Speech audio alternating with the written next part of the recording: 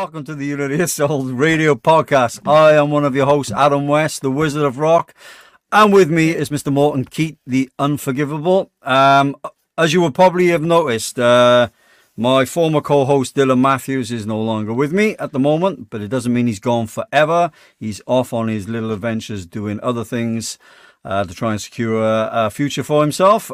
So we have none other than Mr. Morton Keat, our producer and main man at the helm. How you doing, sir? I'm well. How are you? I'm very well. Excited for today's show. Yeah. Are you excited for today's show? Am I excited? I don't know. Excitement is not something that I don't really know what that's like.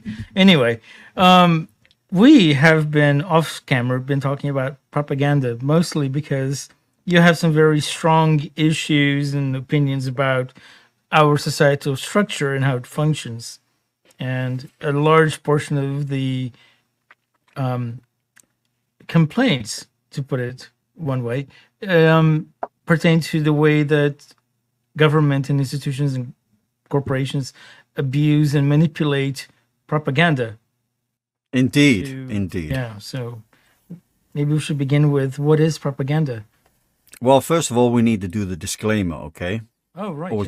Yes, go do the disclaimer. Sorry. We are not experts, and we don't claim to be experts on this particular subject matter or any future subject matters. So we just like to put out there for you all, because we have to, I suppose. We're just two guys having a debate or a chat about said subject, which is propaganda. That's the disclaimer out of the way. Let's get on with the show. Propaganda, what is it? Lead the way, sir. What is propaganda? You tell me. Well, now this is kind of a new thing for me, really. I'm like probably the majority of the population. I've always regarded propaganda as something negative, and also as sort of like very negative connotations, as well as being a little bit evil as well. I've learned in the last few days that it is anything but that. And initially, I thought the propaganda was used as a tool to deliberately persuade people into positions and ideas, which it kind of is really. But it can also be used in a positive way. And on this particular show, we're all about creating positivity and spiritual well-being. So, yeah, it's a bit like the word conspiracy theory. I think you have... when people say it, they instantly think, oh, you're a crazy tinfoil hat wearing dude that likes UFOs and aliens. And it's like, well, no, if you actually look up the terminology for conspiracy theorist, it is anything but really. But it's hard to get the original meaning for that, actually. I think they're changing the algorithms and the online dictionaries, so it's very difficult. We don't have it on screen at the moment, but never mind. That's not the topic of conversation for today. According to the Britannica, the old encyclopedia, I think we used to have them printed on leather-bound books. Yeah. The Britannica Encyclopedia. Propaganda is dissemination of information, facts, arguments, rumors, half-truths, or lies to influence public opinion. Yes, and it goes as far. Pretty negative. Well, it does sound negative, doesn't it? If it's in the wrong hands, I think as well. And I think that's really how most of us envision the word propaganda. It has negative connotations, much the same way conspiracy theorist or conspiracy theory does. So it doesn't have to be that way, though, does it? No, it doesn't have to be that way. I mean, there were examples of artists that use propaganda techniques to make art to sort of try to help educate and make the public aware of the effect the propaganda have on them. I think there was an example. I can't remember what his name was. Edward Bernays. No. And German artist from the Nazi regime. Joseph Goebbels. Joseph Goebbels was the Nazi, not the artist. Well, they all thought they were artists, didn't they, in some way or form? Well, maybe. I think that's a different debate, though. Whether, yeah, I'm not sure that I wanted to have a discussion about whether Hitler was an artist or not. That's not really where I want to go with this. I do know of a person who wrote a story, it's fictional, where they use the character of Hitler fictionally to tell the story of what if Hitler had quit the Reich and decided to go travel to Brazil, go be an artist and paint murals instead of doing the whole thing with the World War. If he just packed up and left and gone and been a painter instead. Yeah. But that's fiction. That's fiction. But that book is out there somewhere on Amazon. You can buy it. But that's not really the kind of propaganda we're on about. We're talking about the use of propaganda through advertising or through other media, through social media, which is, as we've discovered, as we've become engrossed in our social media life, that there's a huge amount of misinformation and focused information. That is, they just shear off the things that are irrelevant to the story that they want to promote. And and I think if it's in the hands of people with a lot of money, or at least elitists anyway, they tend to use it for negative gain, don't they? Which is generally how it ends up going. And you see it everywhere, don't you? It's so easy to use it as a tool and a weapon against people. It's the propaganda and how they were using some examples for it. In any case, maybe we should remind them to please subscribe and follow us on Smashy Swan. Go to smashyswan.com or go to our Patreon, our YouTube, Spotify, Apple, Google, TikTok, Facebook. We're there all over social media. We want you to follow, subscribe, and if you can, please donate to help us keep making these shows. Thank you. Right. Yep. Every now and again, we're going to interject with something like that. So, propaganda, can we use it for good? Oh, we can. I'll give you an example.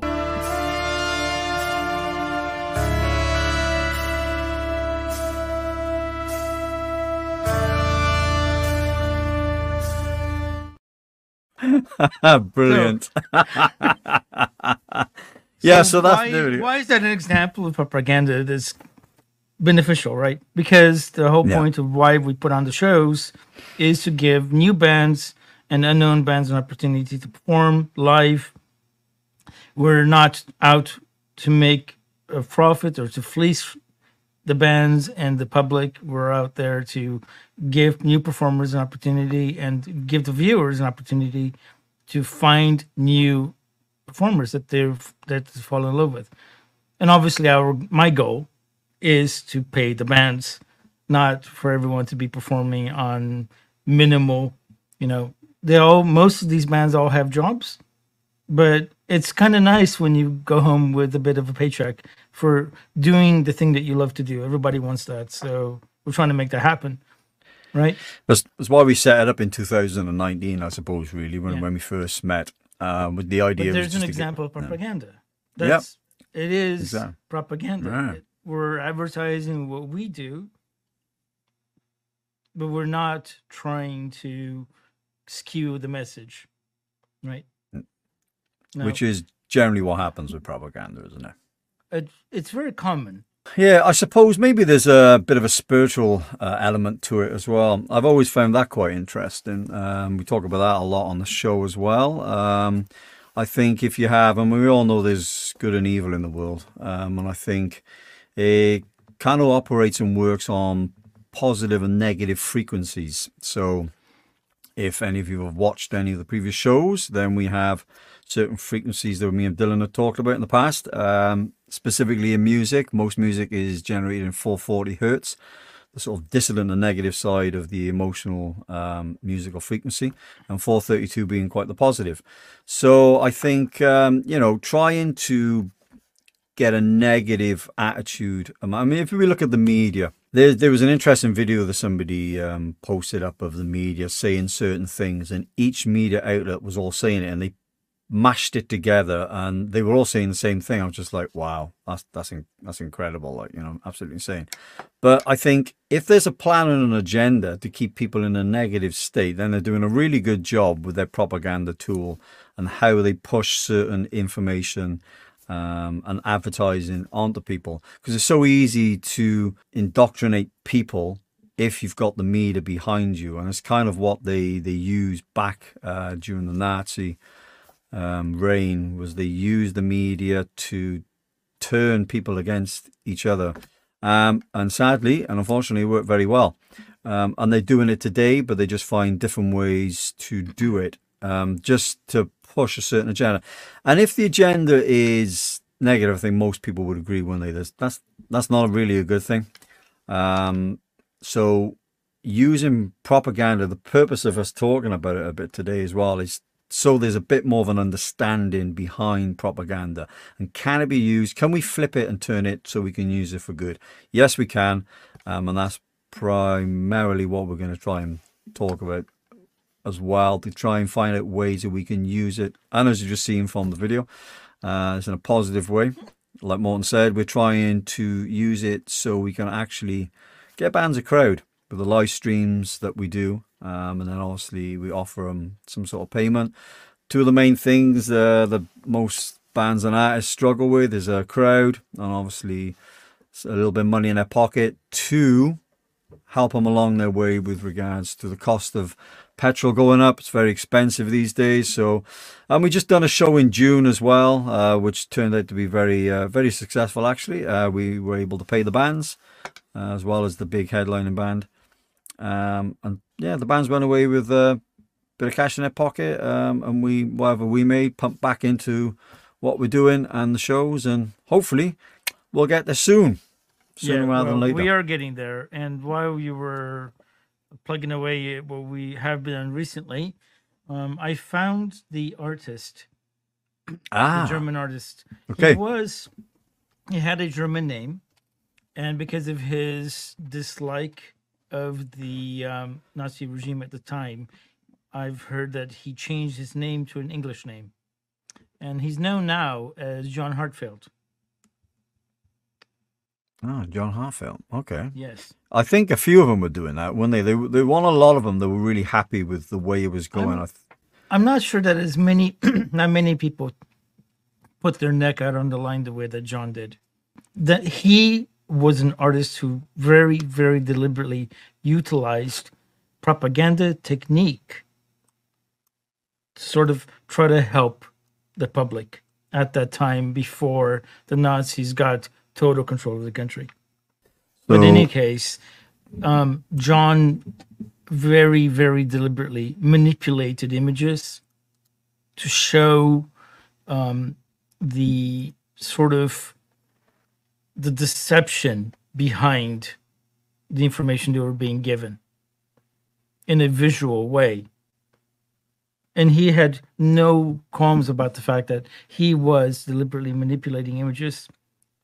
He was disfiguring the public images put out by the political party to highlight and exaggerate the intentions behind their so-called propagandist motives.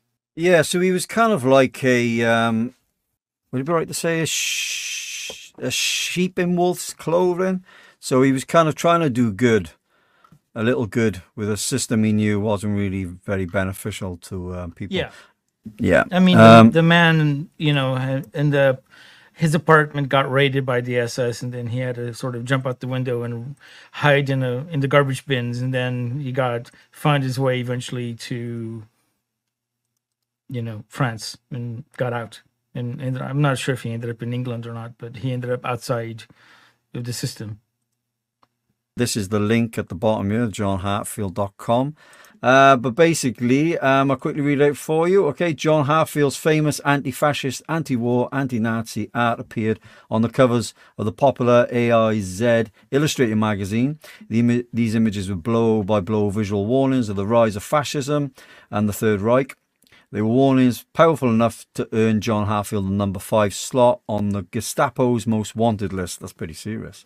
They are warnings that remain totally relevant today. The page contains only a sample of the famous political art John Hartfield risked his life to produce. In the coming months, with the cooperation of several institutions and the help of the exposition supporters, this museum plans to display all of Hartfield's brilliant AIZ magazine covers. I won't show it due to the I did show it if you look at your screen. Okay, right, okay. No problem. Well, the only reason I said about not showing it was because of the content. You might But that's get. the point of the debate. We want people to see. Oh, it's for what the we're talking Patreon, about. isn't it? Yeah. Okay. Just to remind everyone, we do publish our podcasts a week early for our patrons. And for those who were kind of curious what we were talking about earlier, when we were talking about the definitions, Edward Bernard and Britannica has definitions and all kinds of things. I think the main point I was trying to get across was that visually it's important for people to understand that these sort of counter Nazi images, what they look like, they're very exaggerated. If people looked at those images, they are exaggerated. And one of the things to watch out for when we're looking at propaganda is things that are exaggerated might be propaganda, but not all things that are exaggerated in that way are propaganda. There's plenty of propaganda that we've had to deal with over COVID-19, for example. Yeah, exactly. And not all of it was fear mongering. A lot of it was just bad information. It was publishing information that was convenient at the time, but for which there was not enough evidence yet. Information that is unsubstantiated and unverified is just as much propaganda as information that is skewed or distorted or misleading. Absolutely. Can't disagree with that one. We're not going to talk about COVID-19, but the fact that we've mentioned it now will probably show up as a blue strip on the Spotify account. It's it part gets of flagged. our life. It's part of our life. It is part of our happened. lives. It's happened. Yeah. Yeah, because officially it's over according to the WHO. Oh yes, it's over. Well, That's right. They made that claim on a ticker banner actually during the King's coronation, I think it was. Yes. He went across the screen and said, "Oh, by the way, COVID-19 is over," or worse to that Yes. effect. Yes, But yes, that's a really good example in how propaganda was used, and I think the people behind the machine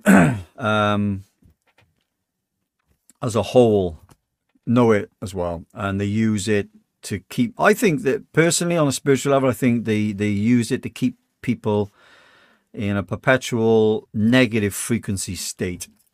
Because when it kicked off COVID-19, I looked at it and thought, nah, there's something dodgy about that. And I just turned, I haven't watched TV for a long, long time, probably about 10 years, probably. So I was like, right, I'm not getting sucked into this, because if I mentally get sucked into this, it's going to be, it's going to be, it's not going to go so well, because these thoughts and the words that are projected on the screen and the imagery, as we've just been discussing with the example, really plays on people's minds. And I think this is why we had the big mental health increase. And a lot of people really didn't understand it either. They were just like, what is it? Excuse me. Form of anxiety that I think is brought on by a constant influx of imagery and words and I was like, seeing where that's going, not interested whatsoever, because can be in a bad place, and now we're trying to deal with that. Oh, no, your coffee. It must have been vodka. Must You've have been been drinking vodka, on the yeah. job, mate. Yes, propaganda has, for me, over the last couple of days, I found I actually latched onto it. So when obviously you passed on the subject matter, I was like, okay, bit of a grey area for me, but let's Yes. give this a go. Let's give this a go. Yes. Spent a couple of days doing a little bit of research on it, and I thought, okay, this could be used for the better good. And you've already seen Yes. one example. I And just gave you an example when I was talking about you drinking vodka on the job. That is how propaganda functions. If you look at the Twitters and the Instagrams and the Facebooks and the TikToks, particularly that are politically yeah, active, yeah. you will see this sort of subliminal, subtle suggestion that, hey, this person we're talking about, they're really kind of, you know, they're kind of inappropriate. The way they're suggesting that you drink vodka on the job is completely untrue. That's It's right. And what totally you were saying is untrue. completely inappropriate because I don't drink vodka, and there's no disclaimer. We're not But that's endorsing vodka. exactly how propaganda works. That's Okay. exactly how it's utilized.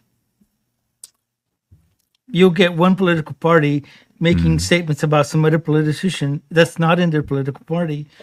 And from the very get go, you've got to wonder, so what's your agenda? Why would you bother commenting upon somebody else's behavior, character, ideals, personal hygiene, their sexual behavior? How does any politician's sexual behavior outside of work relate to their capacity to make informed, competent, and reasonable decisions to the benefit of the public?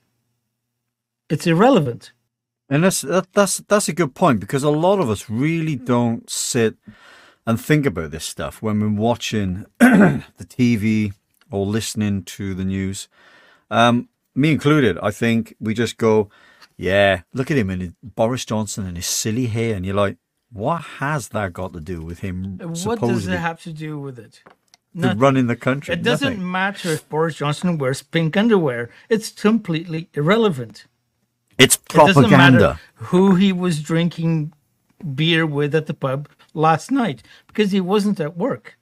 Now, I'm not making any suggestion that Boris Johnson is good or bad at his job. The point is that you'll be fed all sorts of so-called information about people's behavior, their character, their personal beliefs. And then I listen to that and I kind of go, so what? Who cares if he had, whatever he had? He got. Sexual relations with a toilet brush. I mean, who cares, right? Yeah, exactly. Who cares? It's not. It's none of our business, and it's got nothing to do with someone's capacity to do a job. But people love that sort of thing, don't they? Now, is that because the It's propaganda because they're machine? humans. Oh, I see. We're going to get on that one now, are we? Right. So is it? Yeah, we'll talk about that some other time. Okay. Is there so is it because of the propaganda machine operating in a negative way that's basically spent the better part of 8 decades thereabouts of actually spent that amount of time convincing people of certain things or putting them on a certain track that's, yes, that's the way you should think, that's the way you should behave. That isn't such a positive thing, to be honest. And I think we've had so many decades now of it that people get really used to it and complacent in it. And they kind of expect it as something that's, well, yeah, that's just the way it is. It's like, not necessarily, And again, propaganda tool, propaganda machine, driving full steam ahead, creating those negative thought patterns that are projected onto the TV screen. And then obviously we get a hold of it and think, yeah, that's it. Like you said, I mean, with regards to politicians, we don't really think about the job that they're supposed to be doing or are doing. Instead, we focus on all the other idiosyncrasies and pointless information that we shouldn't really pay much attention to. And most people, I think, now, especially, have tuned into the idea of, yeah, this is all just an agenda for whatever, their main agenda is, to keep people off the beaten path, knowing the truth, knowing the real reasons behind certain things. I suppose one example is like 9/11. Won't go into too much detail about it, but there was a huge propaganda machine behind all that. Weapons of mass destruction. Turns out there never was. And you're like, right, okay. And look at the negative results that produced. I mean, that was really bad. And I think, Well, they just drew us into a 20-year-long war that, quite honestly, was quite shameful, given the way it ended. You know, um, well, all the countries in having a served, worse. it's most of who've served were kind of like, wow, Mm. they ran away basically. You know, Yeah, they did. Yeah. it was embarrassing. Well, it still is an embarrassment, isn't it? And then you've got Mr. Joe Biden in power now, and that's so embarrassing and so cringy to watch. And again, I think there is an agenda at play to put people in a certain place. And they're doing a really good job. And if you go back to the origins of the propaganda, we go back as far as Edward Bernays, as we briefly mentioned, and obviously Joseph Goebbels during the war. I think if you've got an elitist power or group and you control a lot of aspects of human society, then you're really going to be ahead of the game. So if we were trying to use propaganda in a negative way, it would be a lot harder to get the results that some of these corporations around use it for. I think if we try and flip it on its head and use it for good, then could we actually turn the word propaganda into a positive thing? I think it would take an awful long time, but why not, right? I think in terms of what we're trying to do anyway, it's all about I suppose it depends your stance on the world and with people and how you see it. I mean, I don't think most people, they're not really interested in being negative and sad all the time. They want to be in a good place because it makes you feel good. So why would you turn something negative and then push it onto the population? If somebody was to turn around and say, "Oh, well, this is all a conspiracy, with this agenda," I'm like, well, you can say that, but if you really look at it hardcore and break it down, it's not a conspiracy at all. There is an agenda. Everyone has an agenda. And there's definitely an agenda to turn the mass population into a walking negative zombie Well, I've got an apocalypse. agenda, and I've got my agenda is to keep making these shows. So that I'd like us to get some support on our Buy Me a Coffee. Just send us £1 or something. Just keep us going. Help us put on the next show and put on the next live event as well. Oh, that's right. Using propaganda in a positive way. I don't know if how plugged in you are to political campaigns, because political campaigns are one of, apart from corporate advertising, are one of the major ways that we confront propaganda on a regular basis. Well, let's pretend I don't know anything about it at all, and neither does a large proportion of the population, which I'm sure they do. Well, the Educate majority me. of the population votes. Well, Strangely, I don't, because I don't believe in the system. But that's well, my own there you go. opinion. And you're entitled to that. I don't trust the system to count my vote, and I've lived in so many countries that, quite honestly, Well, nobody really cares what I think anyway. Which is also um, true about my opinion on the show. But hey, I'm here talking, aren't I? Yeah, it took long enough to get you on the show, actually. So we should get probably like a little soundbite there with clapping hands, like, just to sort of say, yeah, finally got him on the show. There's probably one there. But political campaigns, Yeah. if you look at the sort of flyers you get, say from a local party member, because they want to be on the council or they want to, they're actually, those flyers often have actual promises. They're like, I'm going to deliver this and this and this and that. Yeah, the wonderful Okay, manifesto. When we get to the national level, yeah, there's some of that. But the majority of what we see on the media is not what they're going to do. It's who they're sleeping with and what their personal character is like. Do they have good credit history?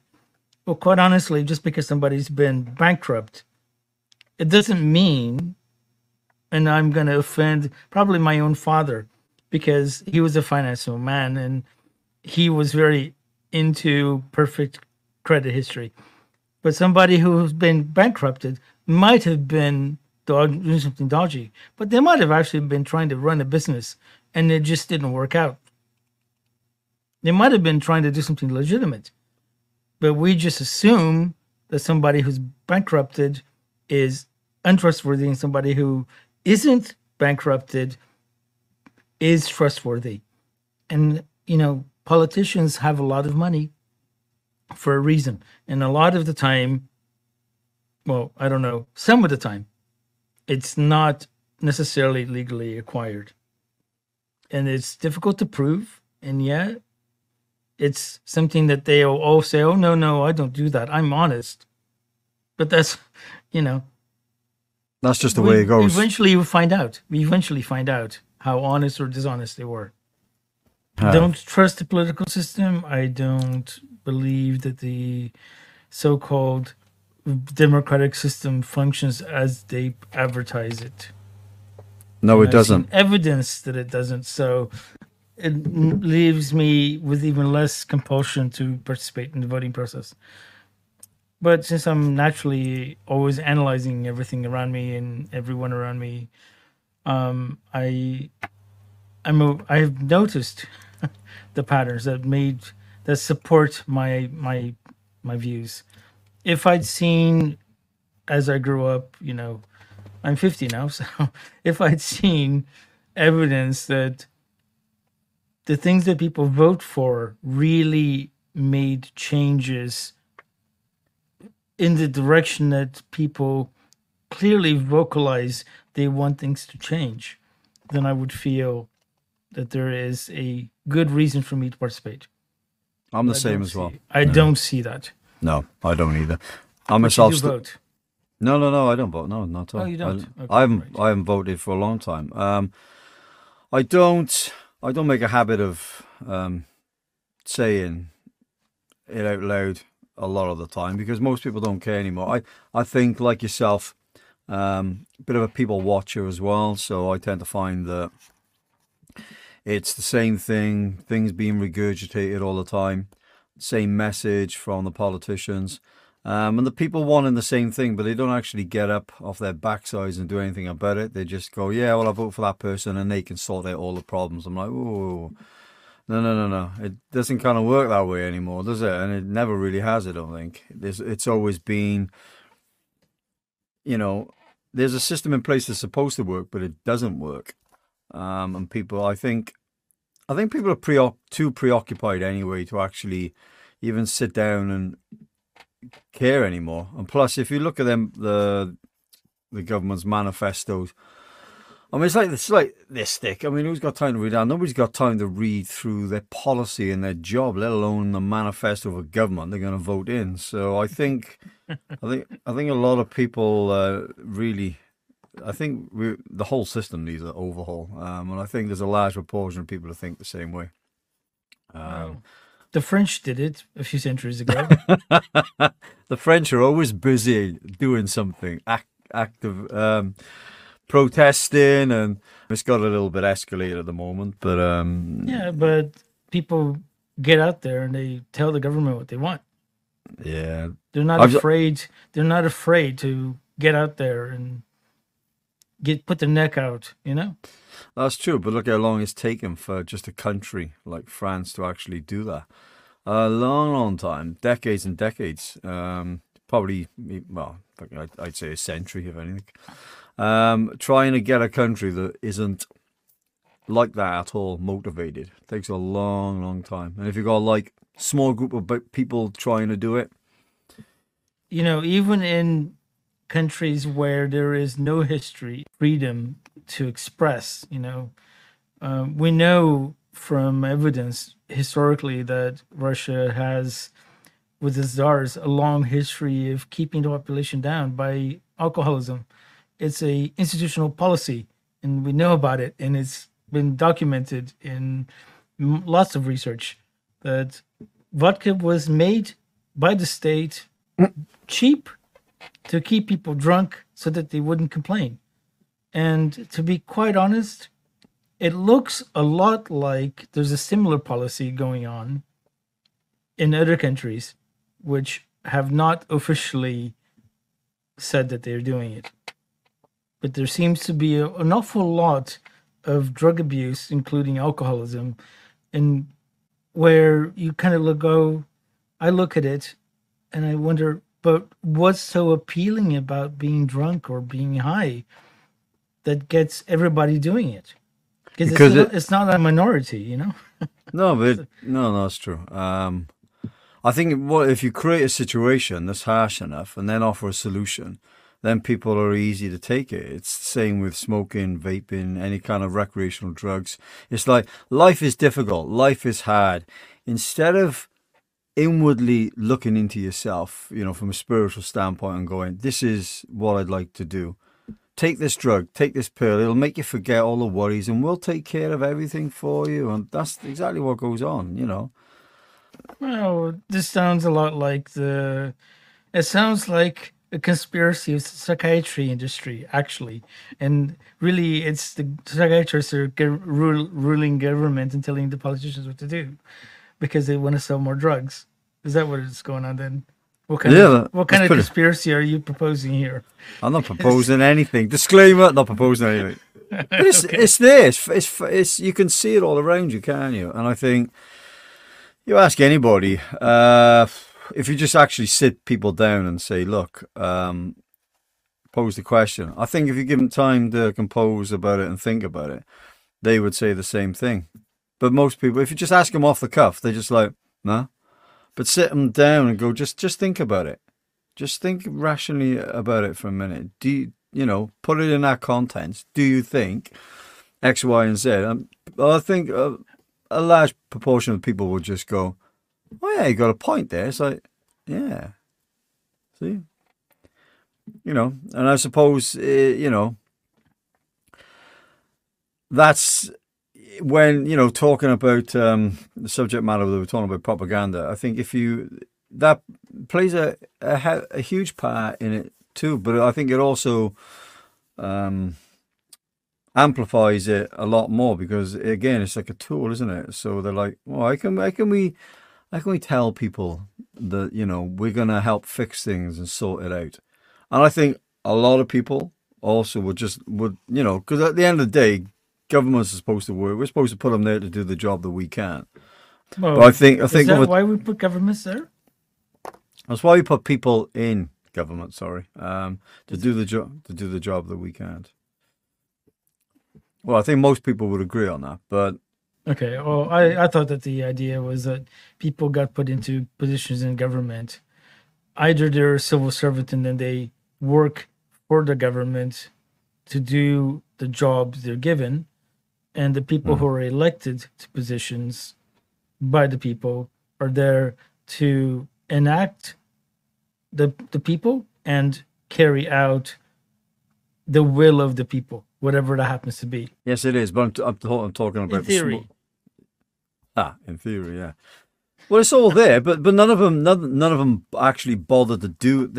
Once they find this is what I find fascinating about the human race. Once they find something like a little loophole somewhere that gives them an easy access to something. They're like, right, that's it. And then off they go looking for those other little easy access loopholes because nobody wants to try or work hard for anything. I can make lots of money really, really quick.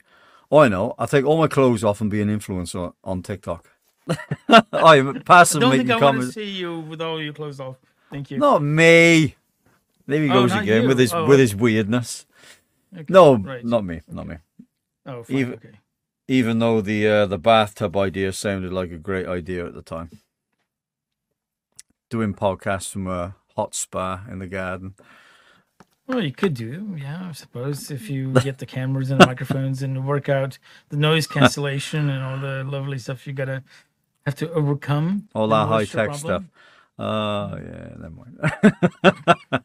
Yeah, perhaps not then. But it's how it works, isn't it? Today, it's just I think the propaganda machine has really done a bang up job of getting people in the right place to control these. Think about it. There's only a small hand of people at the top controlling the machine, and there's like billions of us everywhere, and we're so easy Doing to what they control. tell us to do. Yeah, exactly. And it's so easy. It's so I think easy. that's the important point there. There's billions of people doing the will of those few. What if everybody just said, "No, what? No, I'm not going to do it." Exactly. I know. Then what would they do? They can't Well- bring out enough army. I know. There's not enough army in pretty much any country to subdue the whole population if everybody is just against what they're doing. Well, this is the conversations that, It that just go frightens on. people. They get Well, I shot. think- They shoot at 10 people and everybody runs away. If everybody went no, and they went and they attacked the soldiers that were shooting them, there's like 1,000 to 1 ratio there. Every single soldier, could be dead within a few minutes if people just overcame the fear of losing their life because they wanted to fight for what they really believe. And we've seen these kind of things happen. I think people surprise themselves when they're pushed really hard, and I think if you look at the propaganda machine at work during COVID-19, I Yes. think there was a critical point where people were like, "Oh, no, I'm fighting back," and then they entered the streets of their towns and cities in tens of thousands, and the media didn't really show a lot of it. They were supposed to not show it. Well, exactly, they were. But if you just look at that, you think, yeah, okay, people were pushed to a point where they were like, no, because most of us want to get on with our daily lives. We just want to just be happy and Since comfortable. we're talking about propaganda, I think that point you just made is very important.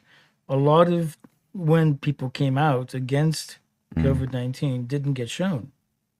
Yeah, But that's part of the propaganda machine. it is. And since the subject is propaganda, that's a great example.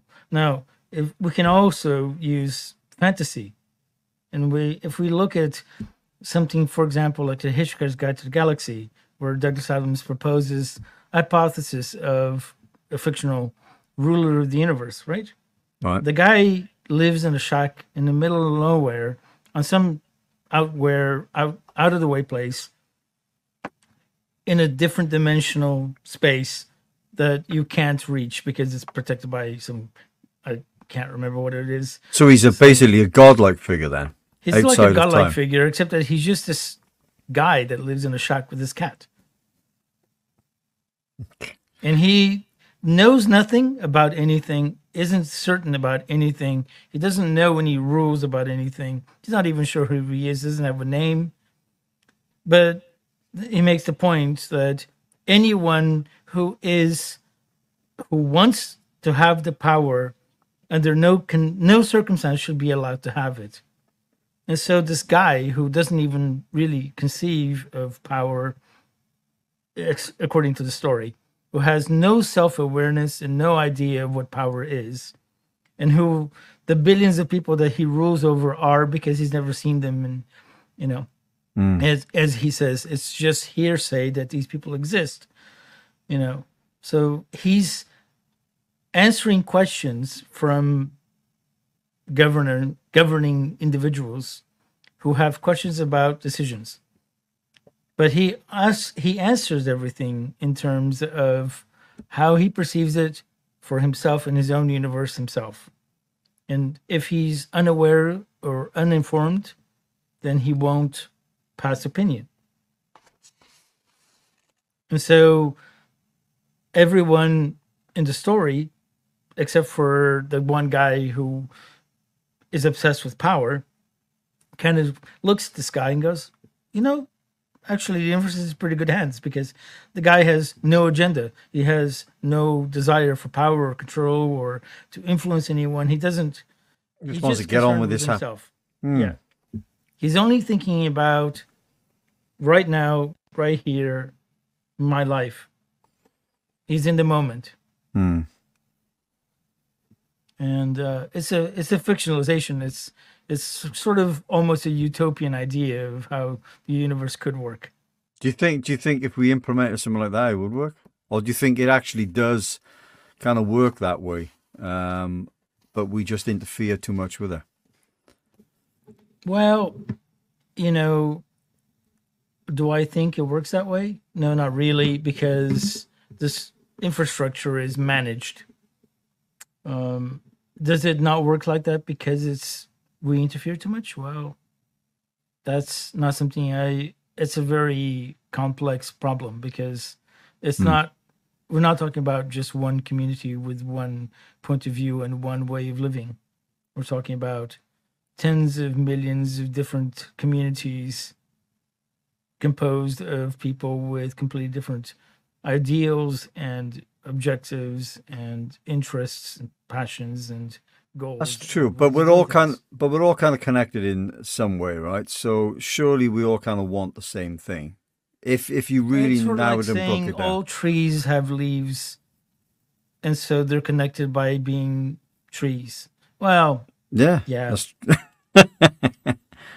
Well, it's a root system, and they're all connected in the ground. We get our energy from the ground.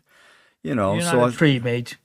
Don't forget, you're not a tree. Well, do you know what? I'm so glad that you pointed that out. And just for the viewers that are watching and listening, I am not a tree. Yeah. There's plenty of hair, but no leaves. Thanks for pointing that out, though. Okay. So I think there are certain things that can be generalized, hypothetically.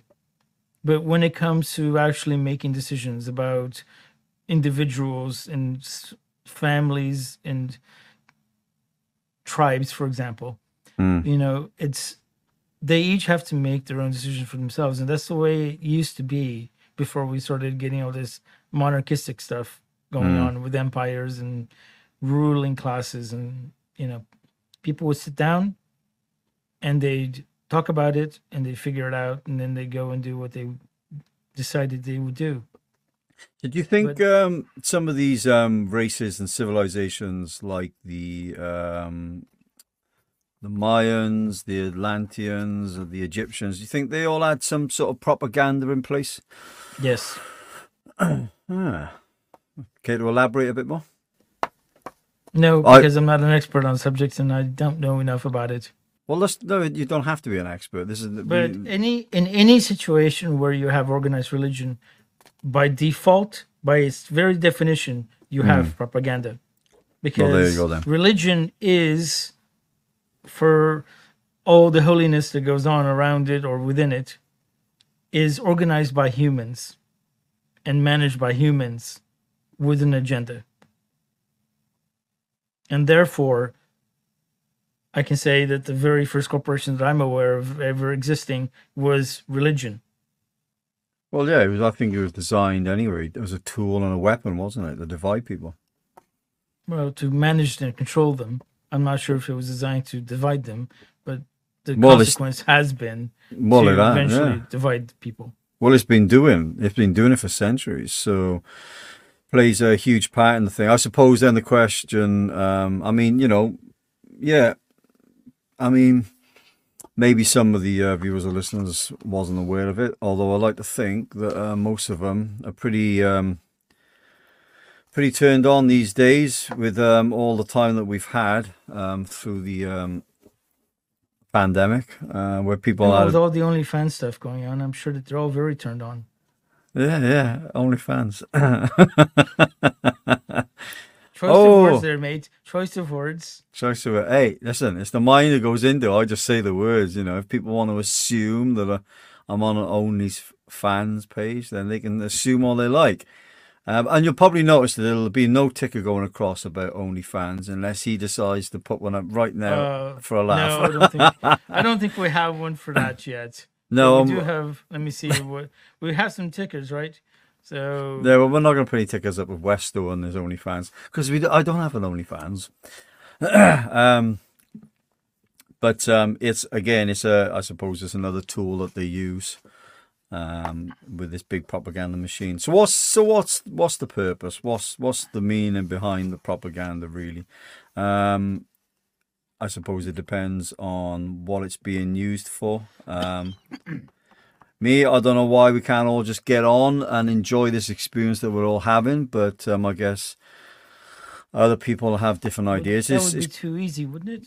No, because easy's the best way. Why do you want all this chaos? You know, I mean, I've been watching the Transformers franchise on my days off in late evenings, and I just finished watching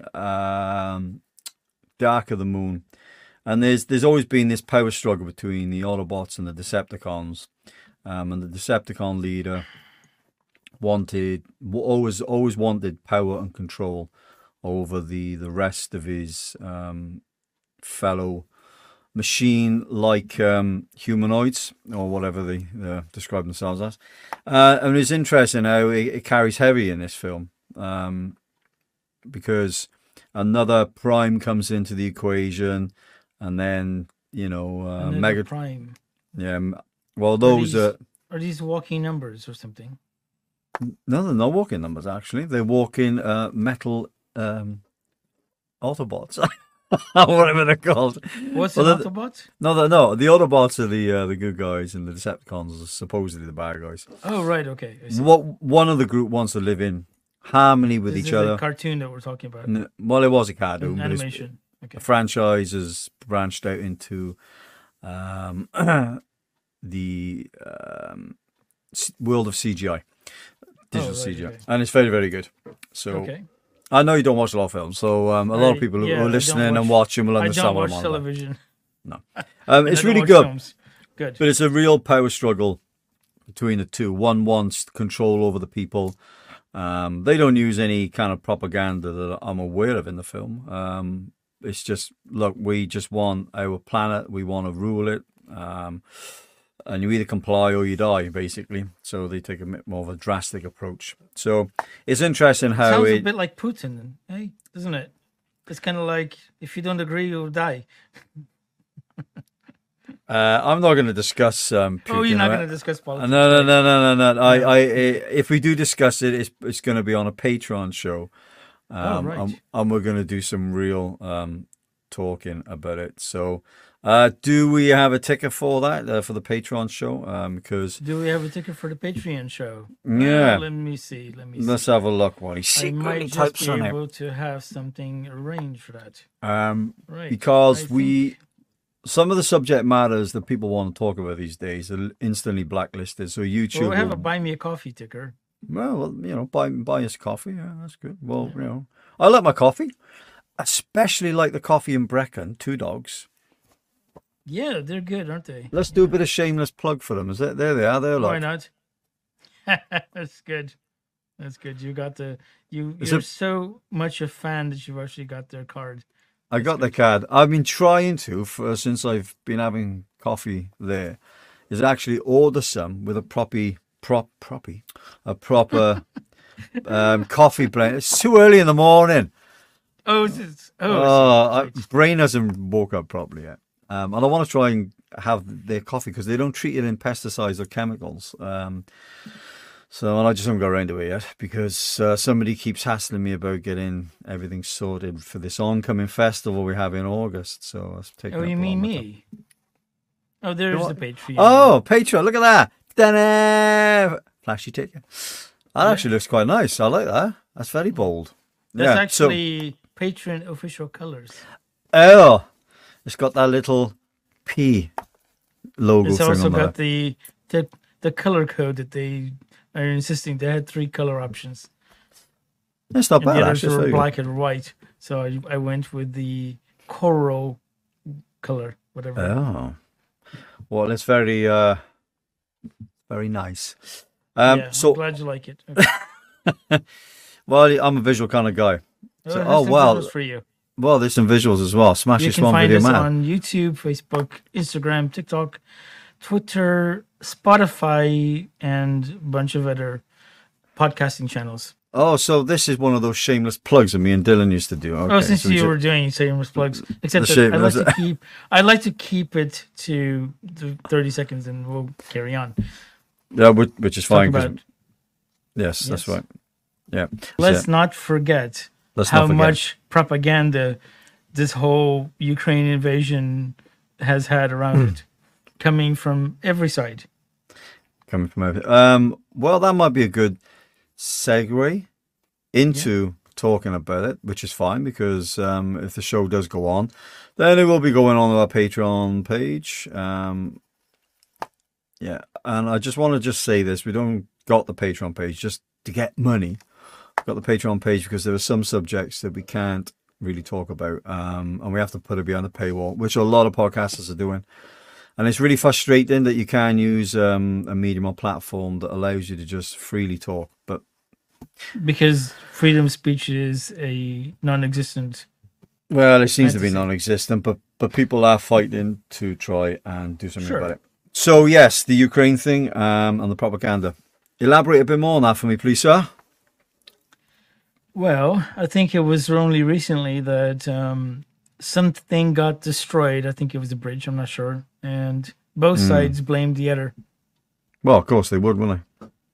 So, and that's not happened just a couple of times. It's happened quite a few times every few weeks. Something like that's happening. And yeah, there are people on the ground. They're dying. There are people that are being displaced. I've met quite a few Ukrainians where we're living, who's been, relocated for the children's safety and for their own safety. They're not Yeah. combatants. They don't want to be involved. They want to just live their normal lives. But there's a lot of propaganda around the war. A lot of excuses being made for why it's happening and for all the innumerable consequences that it's having on the economy. Well, it seems to be all the time now, doesn't it? If once we've had COVID and now that died off, and they're like, quick, monkeypox, that's the new fear. That didn't last very long. Ukraine war, yeah, Joe Biden, yeah. And it's just like, turn the TV off, folks. Get rid of it. Throw it out the window. Get rid of it. It's the best thing you can do. Shut it off. I think if you Well, subject... that's what I've done. Yeah, a lot of us have done it. I've done it decades ago, but not only that, I think it's important to understand that, because most people that decide to say come out of the mainstream way of thinking or living, it's a lot of the time it's just down to the fact that, like, let's take TV for example. There's nothing on the mainstream that really interests a large proportion of the population, so they're like, well, it doesn't interest me. I'm just not just going to sit there and watch it, and I certainly don't want it as background noise. Although a lot of people seem to do that as well. I just want to, maybe I'll go look for something that interests me. Maybe I'll do a bit of gardening. Maybe I'll watch something on gardening, And so as soon as you come out of that, just purely out of an interest side of it, people go, oh, he's a tinfoil hat conspiracy theorist. It's like, no, just a free thinker that doesn't really want to watch the news like every day. It's like, okay, it got to a point. And I see a lot more with people saying work now where they're like, oh, the news, it's always doom and gloom. It's like sick of hearing it now. Like, exactly. I felt exactly that in 1994 when I was still in university. And that's when I got rid of my TV because I was just like, I have a positive problem-solving sort of approach to life. I live right here, right now. And if it's something that it happened yesterday, well, if I need to know because it helps me do today better, then that's fine. But if it's something to do with what might be a problem tomorrow, quite honestly, I'll deal with that tomorrow. Yeah, it's a good mindset to be on. I think a lot. I think I've noticed a lot of people. We have a few people in work that have problems mentally looking at yesterday and last year and going, "Oh, I'm worried about it." It's like, well, if you can't fix it, don't worry about it. And if there's nothing you can do about it, just let it go because it's there. It's in past tense. Why do you need to keep thinking about it and worrying about it? Deal with now because this is what you can change for the future. Yeah, there's most people, they go by their daily business and they're like, yeah, live each day as it comes, live for the now, or I live for the future, not the past. And there's a lot of people that just can't let go, I think the last couple of months I listened to some really interesting podcasts on that specific sort of conversation that they were having, and I found it really, really encouraging. What's it called? Happy Bones, I think it's called. Life Happy Bones, something. And it's all about well-being and wellness, and it was really quite comforting to listen to some podcasts that were talking about that. And I thought, well, that's good because, and they made some really good points on, like, having this experience now and what you learn now moving forward is more important than what's gone is gone. Like, if there's mistakes that have been made, okay, fine. Don't make them again. It is what it is. It's in the past. But there's a lot of people that just dwell on it constantly. I think it's kind of another reason why I wanted to try and do some of these podcasts where we're talking a bit more about spirituality, because I think it's important to have people realize that, like, there's a voice to listen to. Not that we're, experts in anything, but it's just, it's there, and there's a lot of podcasters doing it. I think it's really, really good because I think as an alternative to the media. Since we're on the subject of propaganda, aren't we? Yeah. There is a lot of propaganda about living in the moment. Lots of Buddhism and yoga. And a lot actually. Hindu ideals and Sikh ways of running society, and how they feed people. There's a lot of propaganda out there that is not related to politics, but it's still propaganda because it's still out there trying to sway people's opinions, change the way they do things. It might be that those are propaganda campaigns designed that help people, So we spent quite a while now talking about negative propaganda. And there's advertising, there's social media, but there's this really gray area between where does social media stop being somebody's personal opinion and becomes propaganda. It's a very indistinct zone. And that's where those influencers that you mentioned earlier, whether they take their clothes off or not is not the point. But the way influencers function is a very gray area. They pretend a lot of times that it's their personal opinion. But is it? Or whose agenda are they really pushing? Are they getting paid for it or not? Is really a point. The point is they are doing propaganda.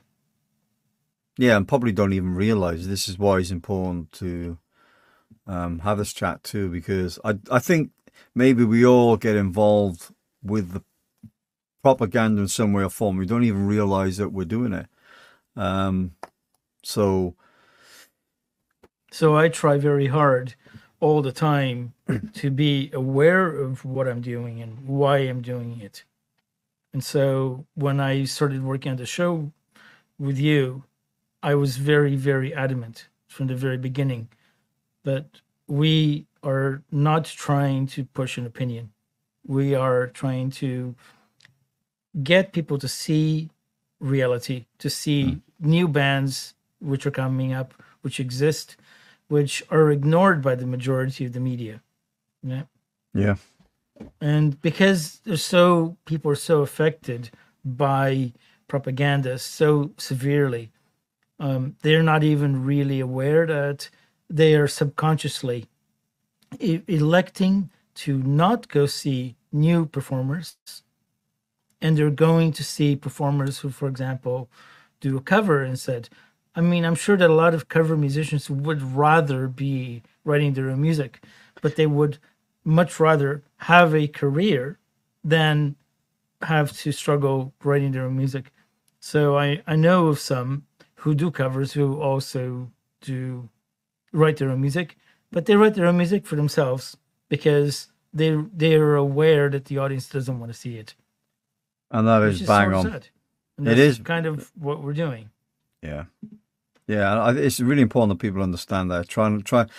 We're just starting out, really. Especially with COVID, we've had to kind of, reinvent ourselves a little bit and just start it all up again. I'd like to answer that comment because it's not quite true that what we're doing is an answer to COVID, because I was already working on doing these live streams years before COVID happened.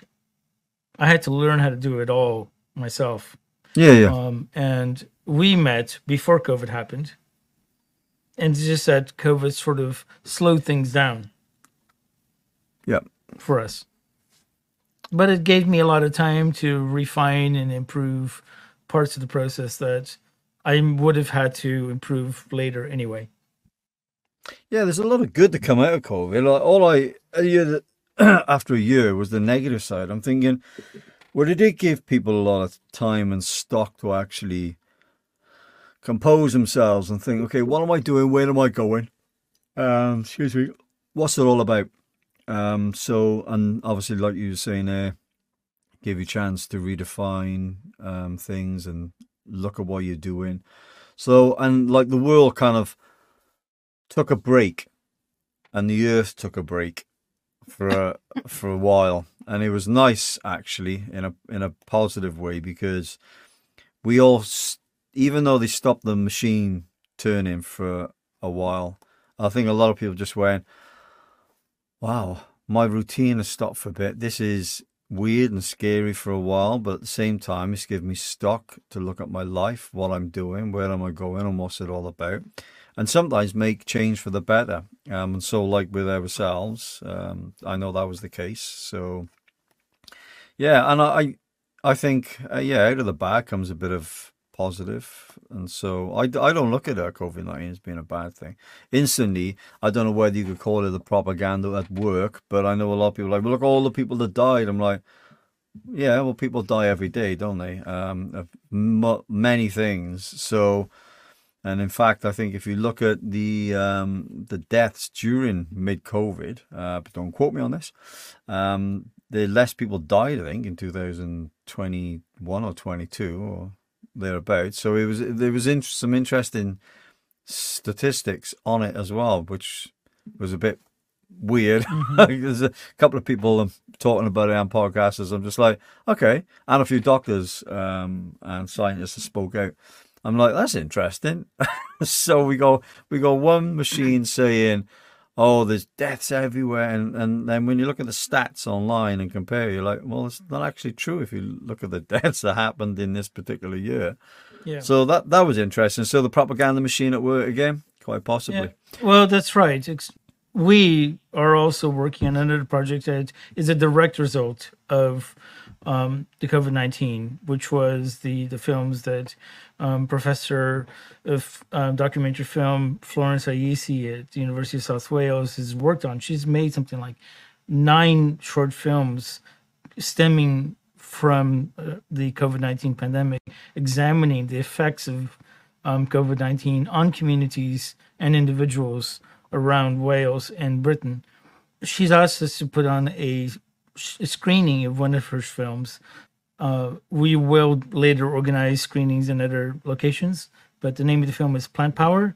Plant Power, yes. Plant Power, yeah, and it's all about how people, when life came to a pause, they didn't just whittle away and just fold into themselves.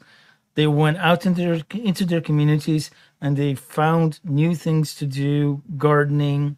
They got constructive, didn't they? Doing constructive things that helped them deal with the pause. But it was projects that, for example, there was a lady that you'll see when I play this trailer in a moment. It's only about a minute long. She'd been wanting to do these things for years. And suddenly, because everything else stopped, she got the chance to do it. Quite honestly, it made me think, why doesn't the government just put everything on the economy on pause once every 10 or every 15 years? We have There's a lot of people COVID-19 pause, and then everything gets to stop for a year, and everybody gets to catch up. It's like a COVID-19 holiday. It's like, hey, we're going to have COVID-19 again, and we're going to all stop doing what we're doing. The government's going to fund us while we still need to pay our bills, and we're just going to relax for a year. We're going to have a year off from the system. I mean, it's been, in so many ways, for so many people I've met, it's been so constructive. It's been so beneficial. Yes, there are people who've come out of it, damaged or living in fear. But there's also a lot of people who suddenly had the opportunity to go and do something new. I think it yielded some huge positive results. My mate, he spent through COVID doing his van up, so that was a good thing. Yeah, sure. Let me play that trailer so you can see it. Yeah. And our viewers can see it too. I've always, every year, had a goal to turn this into my plant paradise. I actually have a plan in my house somewhere. I drew it and everything that I was going to do. I never seemed to get around to it, but during COVID, it just seemed to, I had the time to do that. So we had a beautiful day about 2 weeks ago, and we planted 14 beautiful rose trees. And we had some children come along. There was this one girl who just lit up when she was planting the roses. Now come right in here. Yes. Now don't just throw it in. Bend down a little bit. So we're mixing that up, and you know what's in there? Tiny, tiny, tiny mushroom spores. I went back there the other day to water, and the men were on the other side, and they were saying, look how they're growing, this is really, really nice, what are you going to do next? And I just said, what are we going to do next?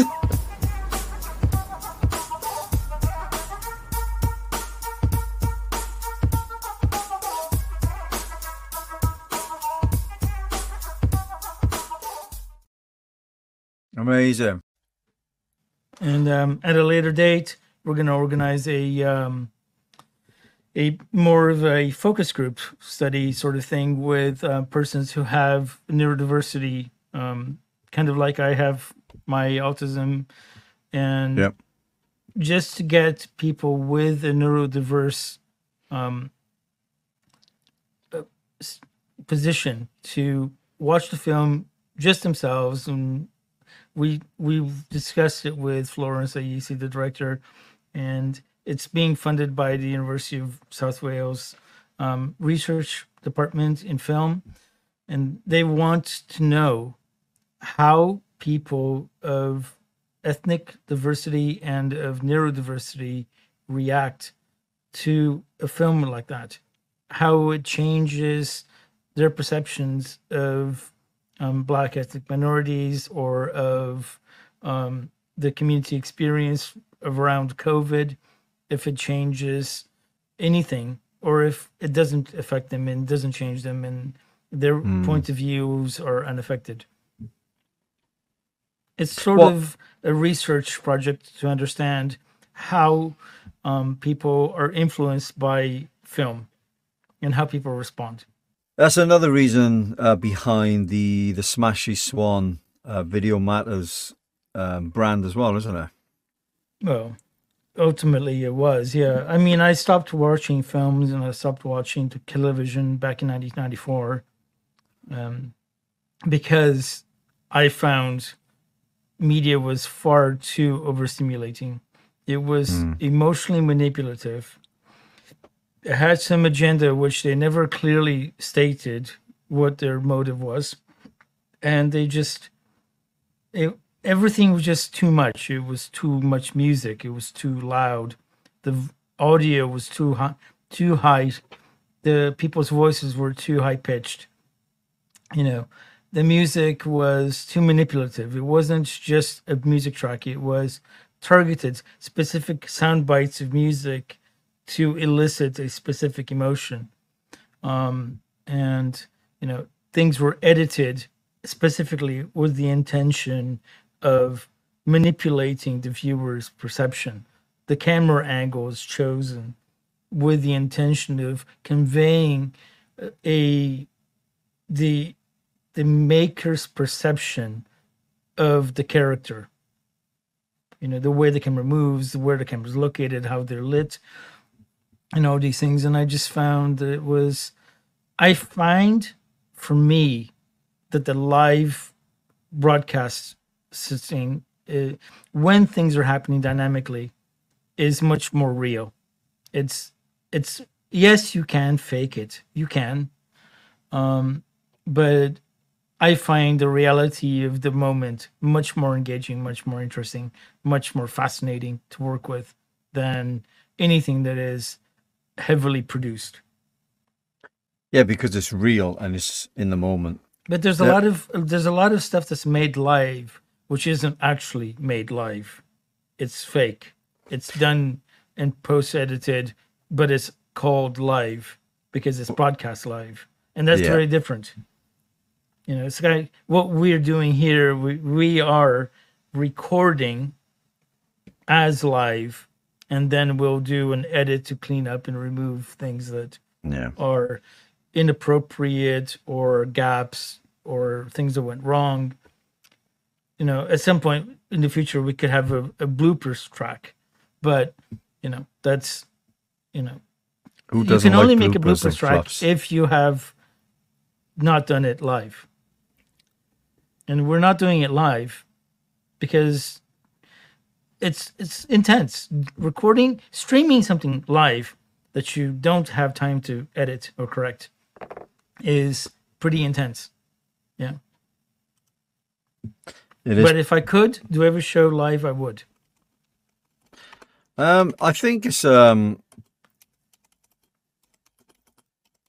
bit of a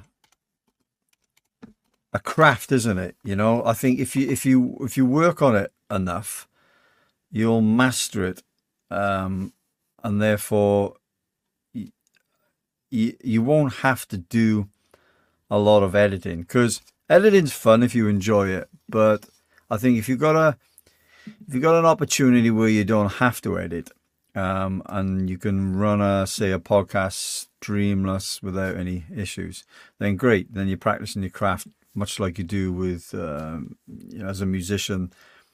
So I think that's key. That's key thing, really, isn't it? Is mastering your craft of what you do, so you get better at it in order to eventually get to a point where it just flows nice. Practice makes perfect, as they say, don't they?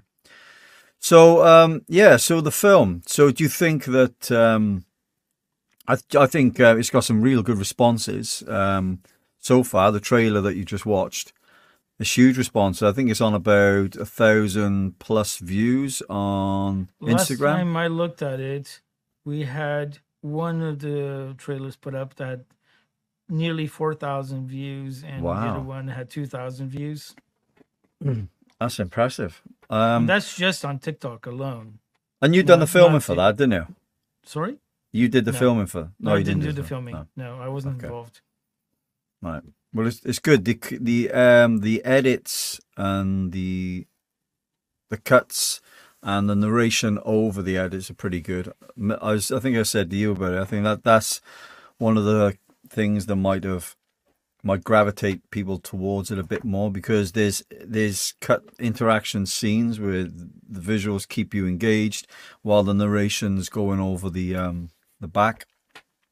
And I think that because through COVID as well, there was a huge emphasis in a lot of areas in the world where people are not talking about this community coming together, where people actually came out of their houses and went, "Are you my neighbor?" Been there 10, 15 years, they knew who they were, and people just like, yeah, I'm just a little bit claustrophobic being stuck in. And then they banded together and decided to do things. And I think this film maybe has gravitated to a lot of people that way, that there's a huge community trying to make good out of a situation we've all been in. And I think because they're talking about plants and plant power, there's a huge movement for the rise of vegetarianism and veganism, and how, trying to keep it. Well, yeah. Yeah. Veganism. That's a whole show. I know. On its own. I'm not gonna slag it off or anything like that. But my point is, there's a huge movement at the moment for saving the planet by eating greens and plant. And maybe the title has helped people gravitate towards it a bit more. So, but the film it's got that appeal. That's true. Yeah, I'm just looking at it from a viewer's point of view. I looked from at a viewer's point of view, and I thought, okay, maybe that's why people gravitate towards it. I think it's the fact that an individual had this idea and went, let's do it, and was amazed at the outcome. Right time, right place, maybe. Yeah. I think, like I said, I think COVID did a huge amount of good for a lot of people, and it opened up a lot of doors too, and that's why I like to talk about it in a positive way, because I think there's a lot of positive stuff that comes out of it, even if there was something negative. I mean, you could look at it and say, okay, yeah, but I lost my parents, or I lost my grandparents. It's like, okay, what came out of that loss? Well, they left me a substantial amount of money, which I then invested into a project that gave my children, say, the opportunity to camper van and live in a camper van and keep their costs down. I'm thinking, well, that's a positive, right? That's good.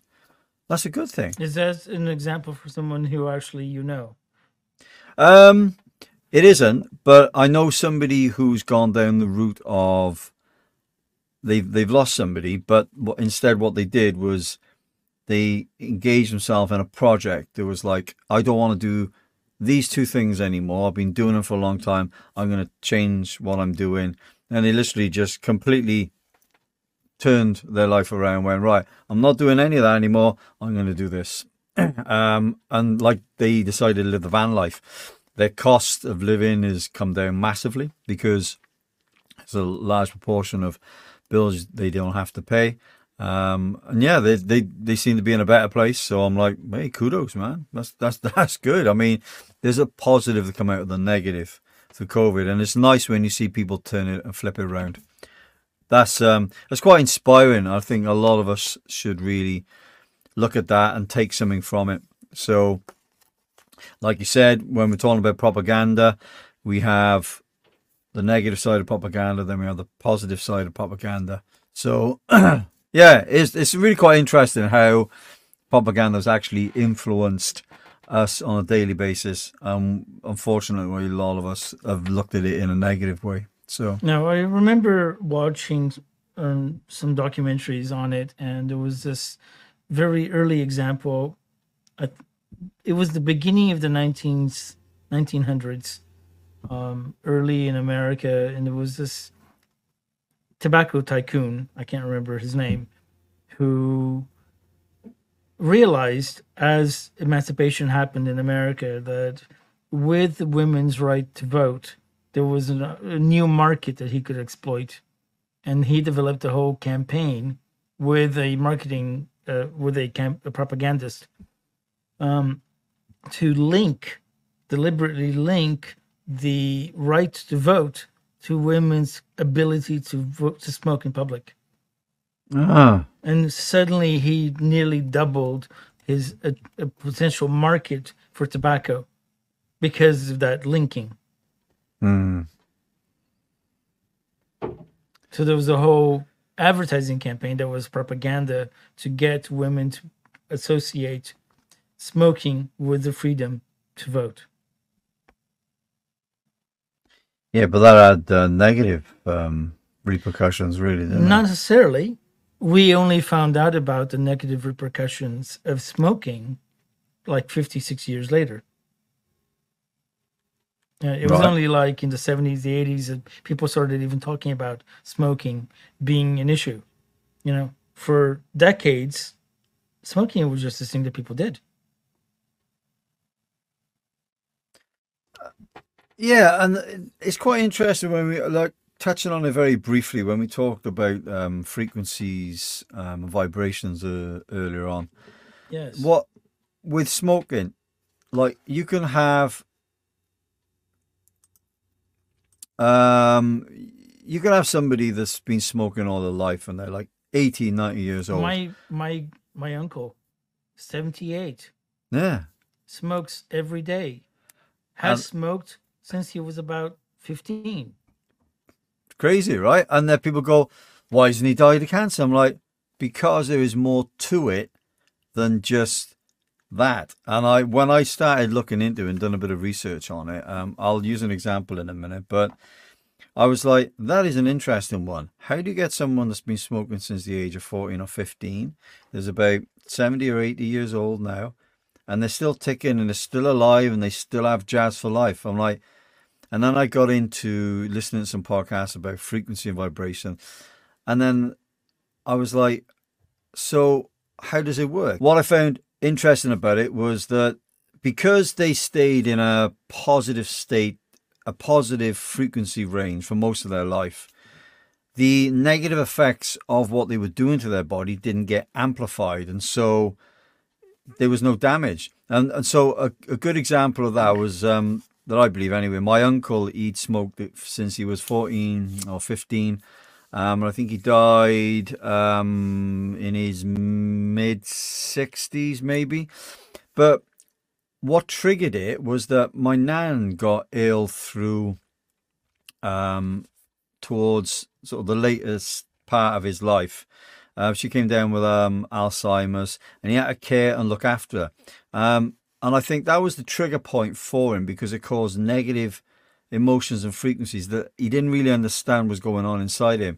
And of course, he'd smoke to bring the stress in because he used to have to look after a cleaner. And I think it had a profound impact on him, but he wasn't someone who really talked about it and didn't understand what he was going through. And then obviously he got quite down about it. And then my mum would obviously go see him. And he said, look, something wrong with me. He said, I'm not sure what it is. I got a lump here and here. So they told him to go and get it checked out. And it turned out to be testicular cancer, like in throat cancer. And at the hospital, they told him, oh, it's down to your smoking all these years. And that's what he believed. And that's what we all believed. And I was like, it never really sat with me comfortable. It never really computed. I was like, why now? What was the trigger that kicked that off? And I read a book about cancer and triggers and things like that. And I was just like, holy moly. So Well, I spent the That's early part of mad. my career after graduating from university doing cancer research. So,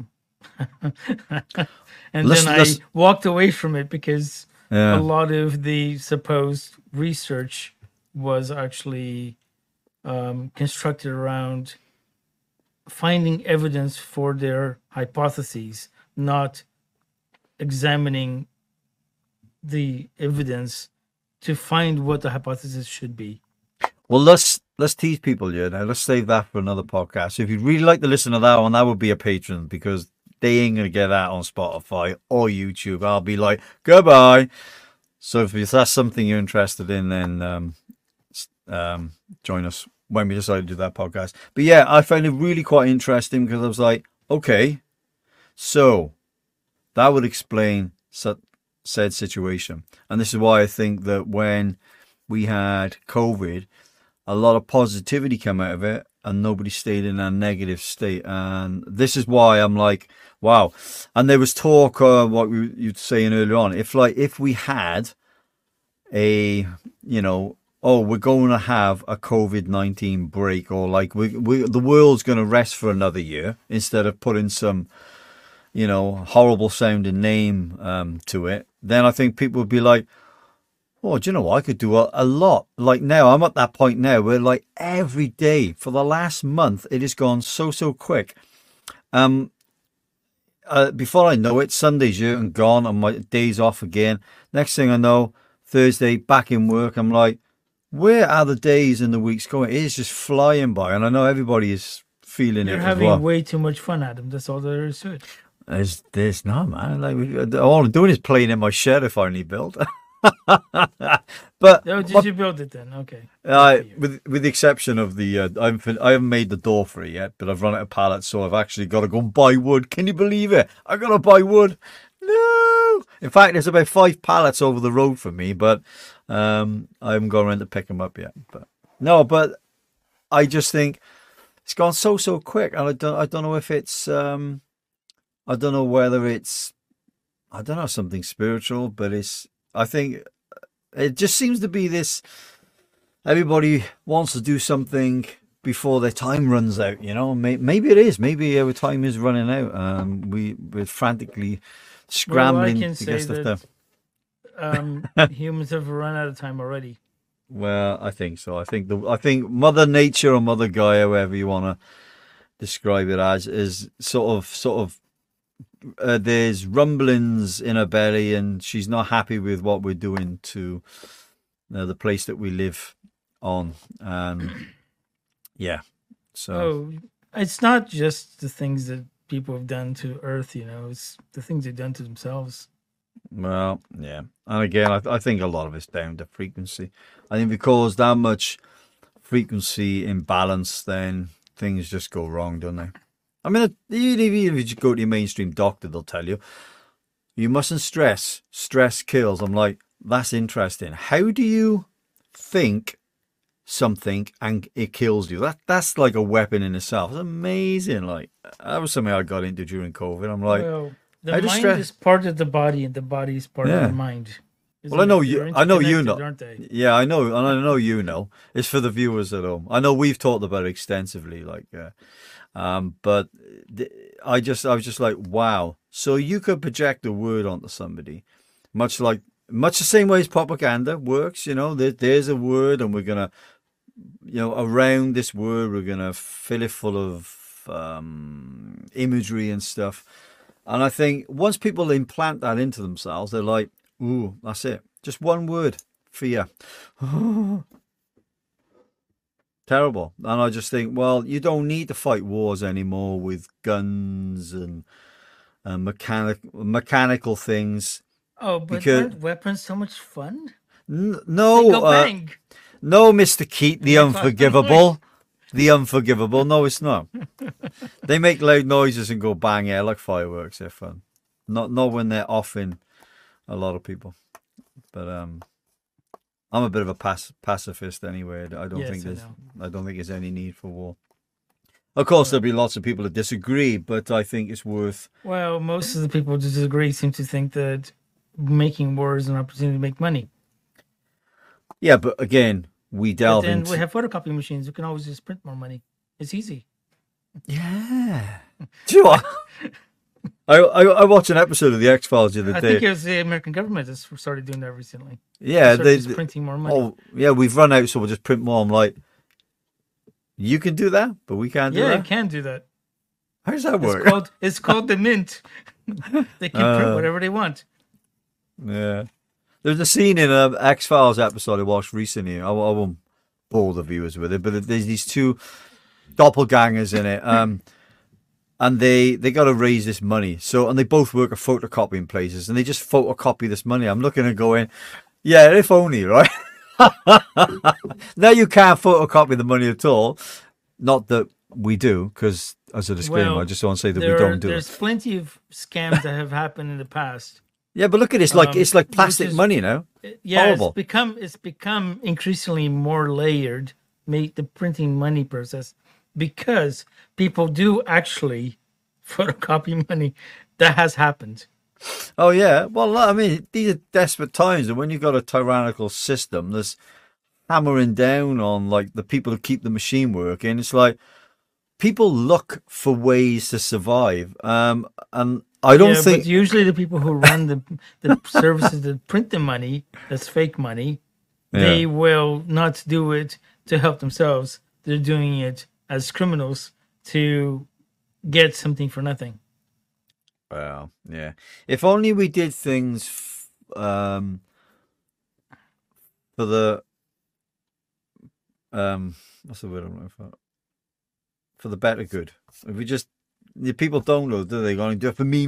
Did things for the better good, we wouldn't be structured with governments that have large infrastructures. Well, maybe that Because changed. people would individually be thinking of the better good for each member of their own community, and those who had access to services or money or food or whatever it is that people needed would organize for other people to deliver it.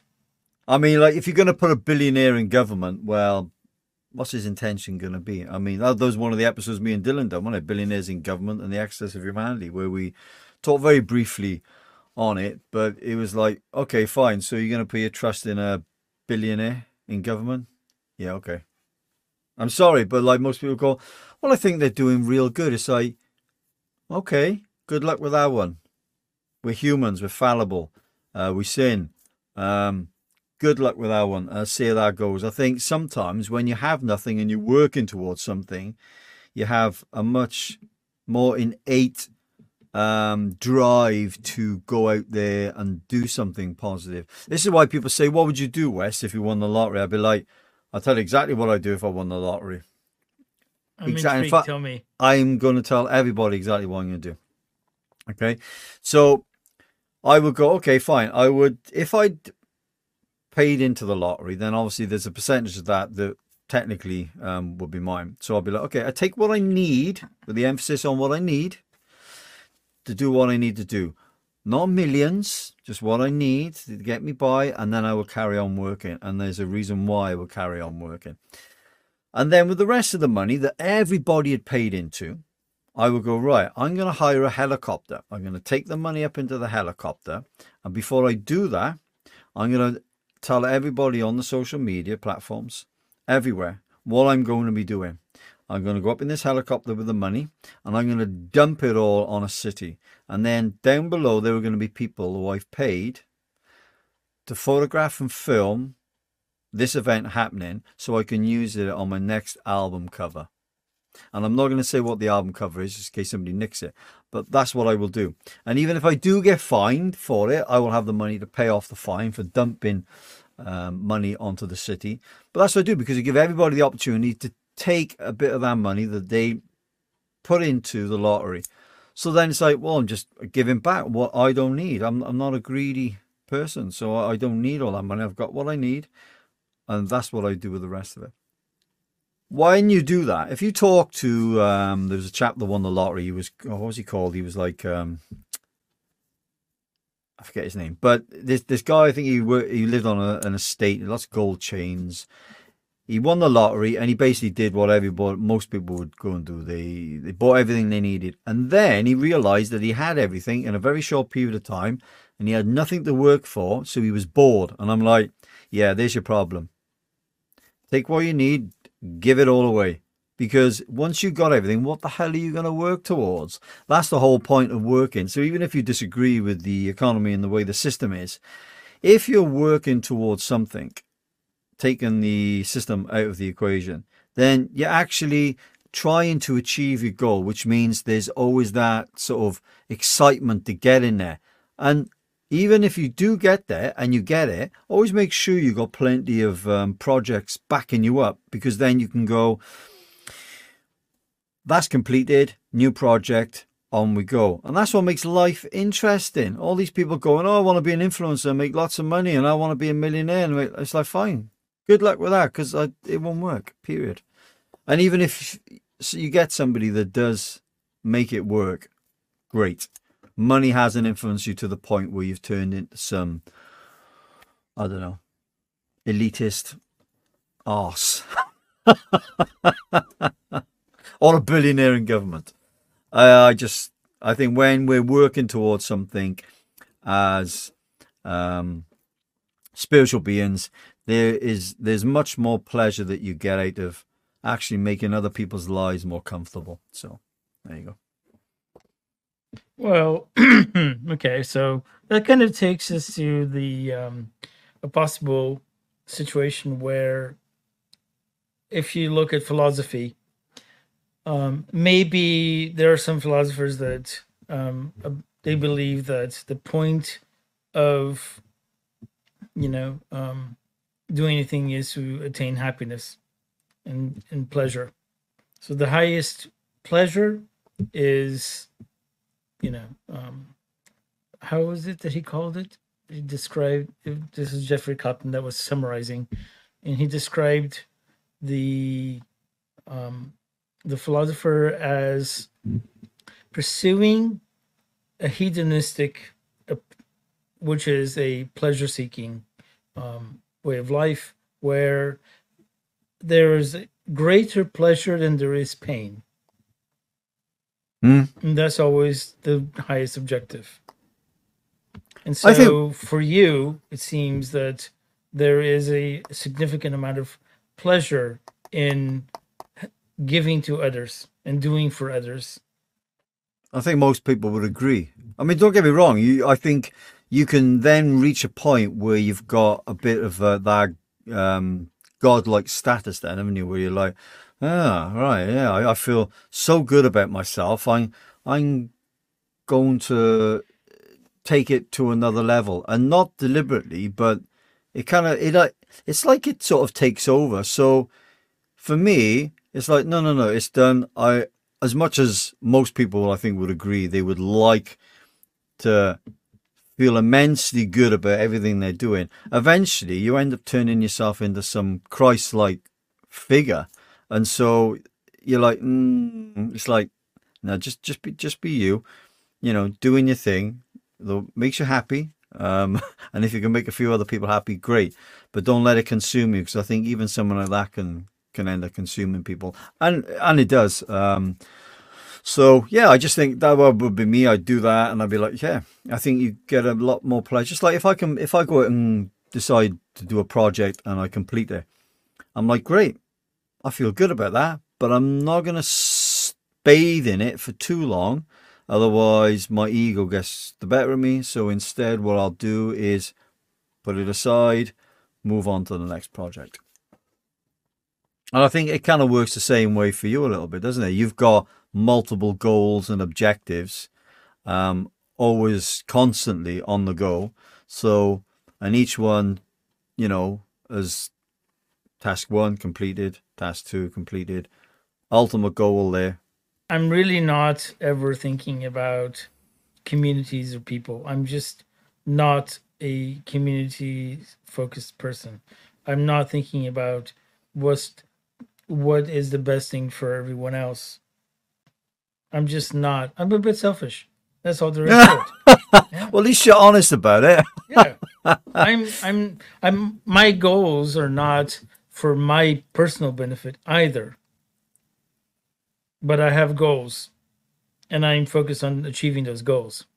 Do you think that's partly down to, say, the autism? Maybe the way I think it's just who I am. It's just the way I am. It's that thing that you humans like to call my personality. It's my native inclination. Yeah, I wonder if anybody else is actually a bit like that. Be interesting to get them on the show to have a chat, because we don't just talk about. Well, through our education system, we deliberately we try to train our children to be social and to care about other people and to be sharing and caring and, all lovey-dovey and, love. Well, we are social beings, though, aren't we? Well, you are, yes. Are we going to do this now on this podcast? No. Are we? No, we're going to save it for the Patreon. No, leave okay? it for the Patreon. It's too early. It's too early for that. And if people are wondering what we're talking about, it'll come in time. It'll come in time. It'll come in time. Not now. Put it back in the bag. Okay. I wonder what they're talking about. Yeah, I wonder. Yeah, well, you have to wait and see. And we might even put it on a non-Patreon show. I'm not trying to take your money. So we want to remind everyone that we're on Smashy Swan's channel. We're available for podcasts as well as other live music on YouTube. You can find us on Facebook, Instagram, TikTok, Twitter, and podcasts are available also on Spotify and the other podcast channels like, what are they? Apple Podcasts. Yeah, Apple. Yeah, Google there's Podcasts. And and wherever you get your podcasts. Wherever you get your podcasts. Especially if you really like some of the subjects that Unity of Souls Radio is talking about, then it'd be good. One of the things to mention with the Spotify, a new feature that they've put up, which is really, really, really good actually, is that while you're watching it on the app on your phone, you scroll up and you'll see either the video of the podcast that you're listening to, and just a little bit further down the bottom, you'll say, what did you think of this episode? And you can comment on it. You only have a small amount. That's a good one. That's really good. It is a good feature. So and I think you can do that on Patreon as well. When you've watched an episode, you can leave some feedback and tell us what you think, and maybe subscribe to our Patreon, or you can go to our Buy Me a Coffee and donate a little £1 or £2 to keep us going. Yeah, well, it keeps what the head costs down, doesn't it? Which is what most podcasts do, to try and get high quality content, and for people, they gotta go beyond the paywall, which means we have to pay and all the rest of it. But hey, do what most of it's some good podcasts as I listen to, and they offer the free stuff, which I would like to just carry on doing anyway. But as I said, some subjects the mainstream doesn't like, so you gotta go beyond the paywall. Like what subjects don't you? Well. Tell me. I'm not saying. I don't know if a ticker would work for it actually. So we could do a banner and explain some. You could just say it, and we'll just put it into the Patreon. Stop living in fear, Mr. West. Oh yeah, I know, Scott. I'm still stuck in part of the Matrix. I can't help it. I can't remember all the subject matters, but obviously cancer's one of them. And anything that's alternative to the mainstream, shall we say. I can't run off any at the moment. I just can't think of any. I've only had one cup of non-decaf tea, so my brain isn't functioning of it. I'm sorry. You need more tea. I need a cup of coffee. Did we mention that Westo is British? He's got an obsession with tea. Every British person. In fact, let's put this out there now at the moment, okay? It's not a disclaimer, but we're just going to put this out there now, okay? I really don't care what nationality I am. I really don't. Okay, I'm here because I'm here, having an experience, and I literally don't give a shit. Somebody said, "What's your origins? Are you Sumerian?" I'll be like, I really don't care. It doesn't matter to me. I do not care. Okay, so just putting that out there. Okay, I'm just me having an experience in this kind of beautiful shell. Oh, the self-flattery. The self-flattery. The ego, right? Oh, the ego. Yeah. It's all for the stage, man. It's all for the stage. The beard and the hair. I mean, look at the Goldilocks when they're down. You know, it's the stage presence. So we remind people what we're broadcasting in August with the Gothic Doomfest. Drop a video, man. We can have a short break. Go.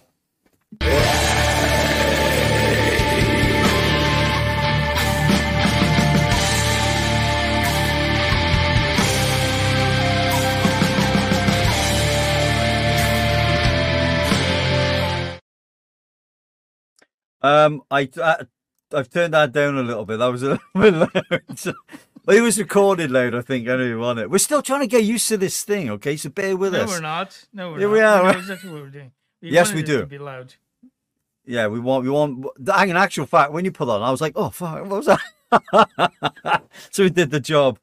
We have knocked that down a little bit just in case we decide to do any more. If this podcast actually gets out before the event, which is not that far away now, it's only a few weeks away now. Yeah, we're at the end of July. It's on the 26th of August at the Foundry in Brecon. We are live streaming it on YouTube. Yes, you're live streaming it. Yes, that's my job. Yes, I do the live streaming. Yeah, I'll push the buttons in 4K.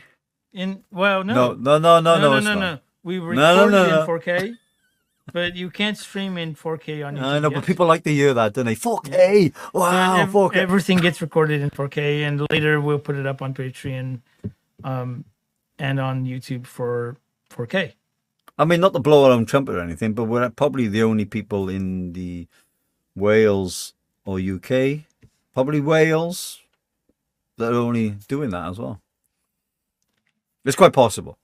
There's probably a few Given more that doing there's 8 billion humans, I find it unlikely that we're the only ones. I did say Wales. There's not 8 billion people in Wales. For those No. listening, there really isn't 8 billion people in Wales. No, there's. How do what I is know the this? What is the I population of Googled Wales? it. It's 5 million, isn't it?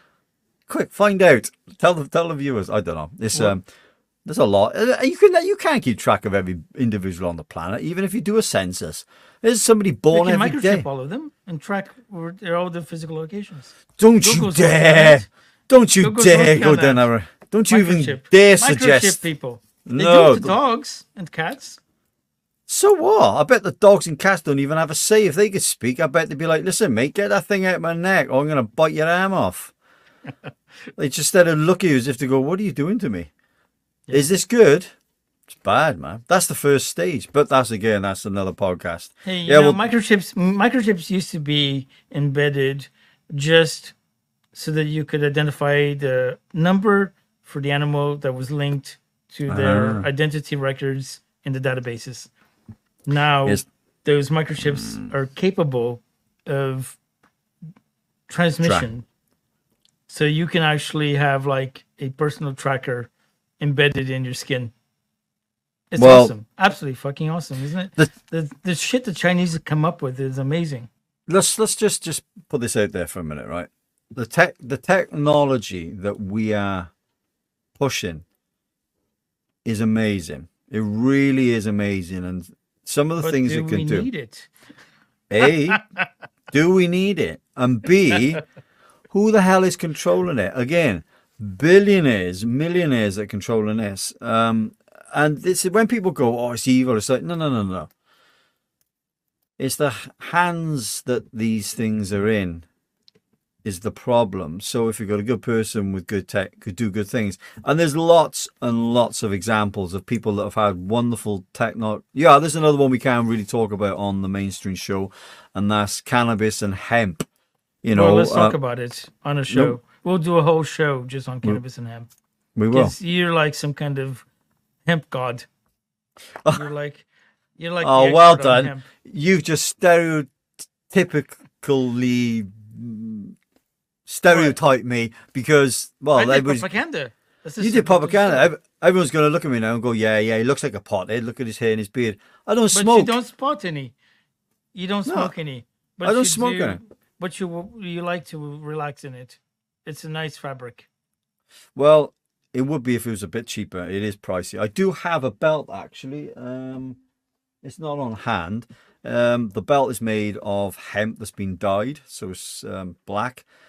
The only downside with it is the buckle. It keeps slipping, so the belt just unfolds. Like it's something I've got to amend. But it's great because hemp is so durable. And yeah, we're going to do an entire podcast show on hemp because it's an absolute amazing.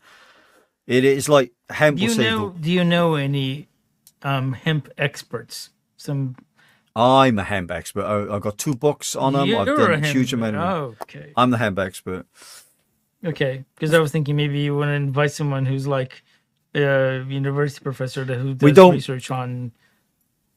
We're not going to use the word expert. I can't stand that word. Right? When somebody goes, experts say, and it's like, who are these experts? Yeah, I know.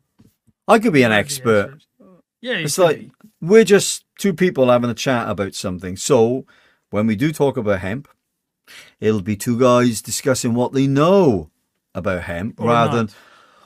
oh, you should have an expert on your show. It's like, no, we don't have experts and things like that. We're just No, going to but talk we about do what have we know. artists to talk about what they make on our show. Sure, sometimes. and they're going to be very good at it and talking about it because of our first-hand experience. We're just going to talk about it. If people want to leave the comments on the show on the Spotify page, then they can do that. And if we're wrong, we're wrong. Yeah. It's not about being right or wrong. We just want to talk about it, and we'll talk about what we know and then let the world decide. So I really don't care, you know. If there's a particular subject that we're going to talk about that we need some background information on, then we will do that. But I just want to come on and talk about my experiences about something, and that's what we'll do. A part of the show will go out on the usual socials, YouTube channel, which Mr. Unforgivable Keith is going to put across the screen on the ticker. Could you please display the banner on the screen, please, for the viewers that are watching? For those that are not watching and listening, you can catch us at Smashy Swan. It is www.smashyswan.com. From there you can find us, or our Linktree one, which will be again the Linktree Smashy Swan. Everything about everything that we do is on our Linktree, including the website which I just gave you, and obviously you can see everything on the ticker there. So yeah, just check us out. Probably the best one to do is the Linktree. Everything that we do is on Linktree. And in fact, I think Linktree is really, really good, that you can have everything linked to one click. Everything's on there. So all our podcasts, our website, everything on there. Check us out. We're going to conclude today's show. Just so that people know, so you know, Linktree is the same tag. It's Smashy Swan.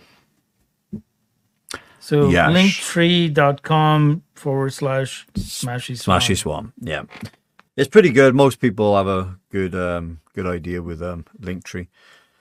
Great tool. I've just got into actually, because I think, well, that's just one site with everything on it. That's kind of what you need, really, isn't it? Makes everything a little bit easier. So yes, we're going to conclude today's show. We really hope that you enjoyed today's show. I've been your host, Adam West, the Wizard of Rock, and with me, Mr. Morton Keith, the Unforgivable. And we hope that you join us on future shows where we talk serious. We also talk unserious, and we have a bit of a laugh at the same time. We talk all things about the world, spirituality, and everything that we're involved with. Music, bands, artists, and small businesses. And if it's something that you'd like to gravitate towards, click on the link, subscribe, and follow us, and we'll catch you soon.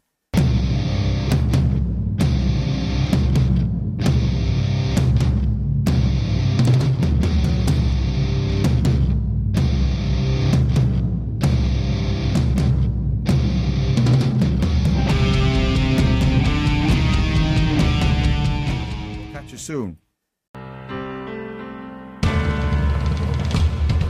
Yeah.